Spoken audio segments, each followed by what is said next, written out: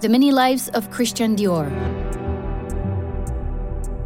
Episode 5. The Coronation.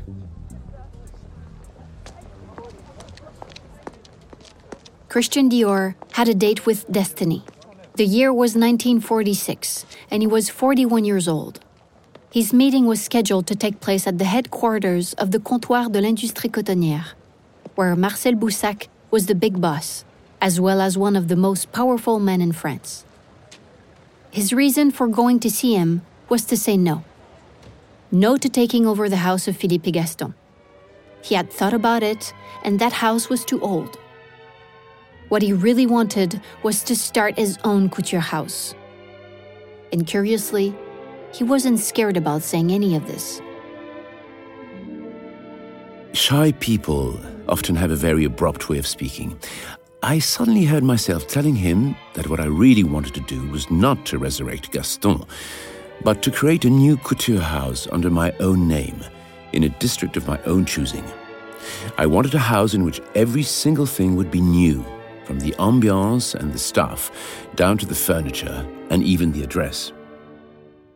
Christian's arguments made an impression on Marcel Boussac, especially when he explained to him the necessity of reviving the tradition of high luxury in Parisian couture, which had been severely damaged by the war and the occupation. After several days of consideration, Boussac decided to finance a brand new couture house, the House of Christian Dior. On December 15, 1946, 85 candidates turned up for initial interviews at 30 Avenue Montaigne, the address of the House of Dior, 2 steps away from the Champs-Élysées. There were people from management, ateliers, salons, and stockrooms. There wasn't a minute to lose, for in less than 2 months, the house had to present its first collection. In this hive of activity buzzing with creativity, Christian prepared the designs that would make him famous. The stakes were high. Not only did he have to convince everyone that he was a great couturier, but this great couturier was also being expected to pretty much relaunch Parisian haute couture, which had been losing ground to the ready-to-wear that had emerged in the United States in recent years. While the atmosphere inside the new couture house was heating up, outside the winter was freezing, and morale was at a low ebb. Scarcity was the order of the day, and the social climate was very tense. 1947 would prove to be a year of widespread strikes. But at Dior, the work was not slowing down. Quite the contrary, as February 12 drew ever nearer. Everything had to be ready, and everything would be ready. The big day had arrived. The guests began to ascend the grand staircase that leads to the haute couture salons, where the collection would be presented at 10:30 a.m. There were flowers everywhere, and the air smelled good. Major journalists had come, such as Carmel Snow from Harper's Bazaar, Bettina Ballard from American Vogue, and Michel de Bruneuf from French Vogue. There were buyers from American department stores and the senior management of Comptoir de l'Industrie Cotonnière. Unfortunately, Marcel Boussac was unable to be there. There was Christian Dior's faithful friend, Christian Bérard, known as Bébé, and a few others like Lucien Lelon, his former employer. The show began. The model Marie-Thérèse kicked off the proceedings wearing a look called polo, but she was also incredibly nervous, ended up making a mistake in her presentation, and returned to the cabin in tears. But there was no time for indulging drama, and the other girls followed each other in succession, twirling in looks that announced the rebirth of a flower woman. This was perfectly illustrated by Tanya, who wore the bar ensemble, consisting of an écrou jacket in natural shantung over a vast Corolla-like skirt in a plain black wool. In fact, one of the 2 lines in the collection was called Corolle, with the other being en huit.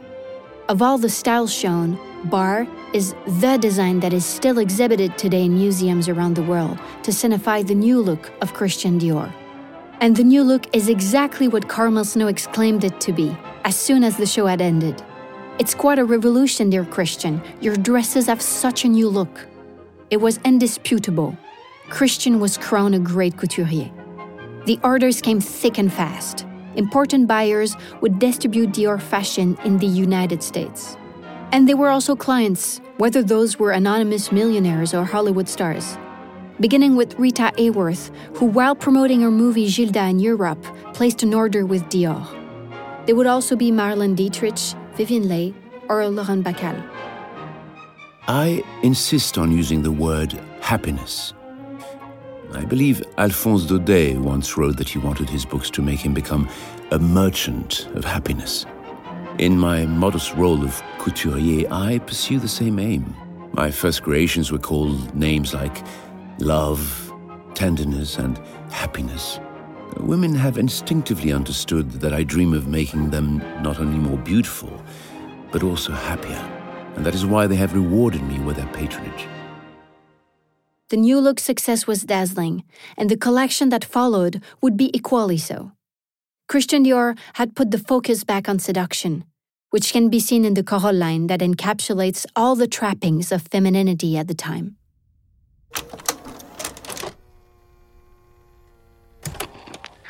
I wanted my dresses to be constructed, molded to the curves of the female body, so that they called attention to its shape.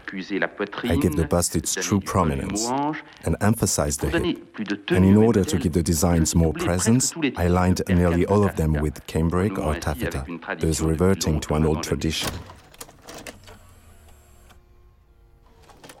The women wearing them swept away everything in their path, and with it, all thoughts of coupons, restrictions, and gloom. Not everyone was seduced, particularly in the United States, where some took a dim view of this unbridled luxury at the very moment where the Marshall Plan was being signed. But politics had no effect on the American woman, who swooned with desire to embody the flower women. The flower women would again be in the spotlight for a second collection, also under the influence of the Corolle line. But in this one, she twirled even more extravagantly. Christian Dior thrilled the world of fashion, and the world of fashion thrilled Christian Dior. The most passionate adventures of my life have therefore been with my clothes. I am obsessed with them. They preoccupy me, they occupy me, and finally they post-occupy me, if I can risk the word. This half-vicious, half-ecstatic circle makes my life at the same time heaven and hell. Riding high on this wave of success, Christian Dior decided to accompany his fashion with perfume, teaming up with one of his childhood friends, a Granville native like him, named Serge Efler-Louis, and thus creating Christian Dior Parfum, which resulted in the first fragrance, Miss Dior, in December 1947. I am often asked where I get my inspiration from, but I can honestly say that I do not know. Perhaps a psychoanalyst, who was also a dress designer, would be able to make some useful observations on the subject by comparing my successive collections with my emotions at various stages in my past life. In record time, Christian Dior laid the foundation of what was to become an empire with global ambitions. It started with the United States, where he received the Neiman Marcus Award, the fashion equivalent of an Oscar for film, in Dallas on September 9, 1947. He followed this with visits to Los Angeles, San Francisco, and Chicago, before returning to New York. My 2 days in New York was spent in a continuous state of wonder. The electric air of the city kept me constantly on the go. It was a triumphal trip, even if he was heckled by a few demonstrators who disapproved of his fashion. They took a dim view of the peplums, long skirts, and corsets. They said that what he was doing was retrograde, when what he was actually doing was pushing fashion forward. So their objections failed to get the upper hand. It probably also helped that his cuddly appearance had nothing in common with the cliché of the flamboyant couturier. My own phlegmatic appearance was the best possible protection. I do not know what sort of mental image they had formed of the hated Dior. They were probably on the lookout for a pin-up boy. At any rate, I passed through the hall without question, and my solid Norman looks aroused not the faintest breath of curiosity. All the same, I was a little disappointed. Christian Dior launched collection after collection of new lines that some referred to as Dior sensations. They marketed him out as a couturier who dictated fashion, a role he found a natural fit.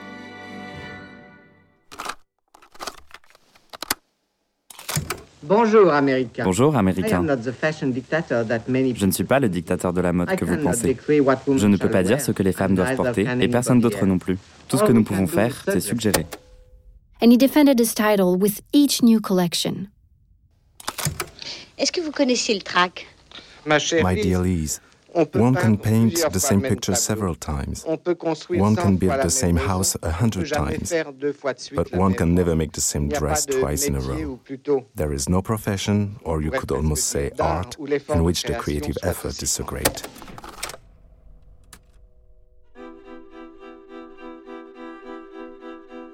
And then, after the Avenue Montaigne fashion shows, there were also trips with his models to promote his house. At the time, traveling the world was a massive undertaking. And as he realized, Christian didn't like traveling all that much. The whole process exhausted him. So he would sometimes escape to the countryside, to Milly-la-Forêt, not far from Paris, and later to the Château de la Colle Noire in the southern Var region.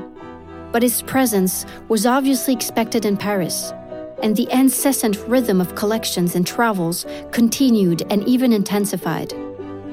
It was a rhythm that would ultimately get the better of him. During a cure at Montecatini in Italy, Christian Dior dies. On October 24, 1957. He was 52 years old. The shock was immense, for everyone at the House of Dior, of course, but far beyond. Christian Dior had taken his place in history. It marked the end of his last life, the last of several. The last one is the most famous, the one that saw him consecrated as a great couturier. But there were the others too, which didn't come with the promise of such success. This secretive man even sometimes surprised himself. And this is the sentiment he expressed in the title of his autobiography, which appeared a year before his death in 1956. Dior by Dior. It is the moment to bring the two Christian Diors face to face. Myself and this Siamese twin of mine to whom I owe my success. His role is to be a guardian of the public taste, and that is a valuable role indeed. Meanwhile, I can lurk in his brilliant shadow and console myself that he has left me the best part of our dual personality. I can take care of the actual work, from the idea to the dress, while he maintains a dazzling worldly front for us both.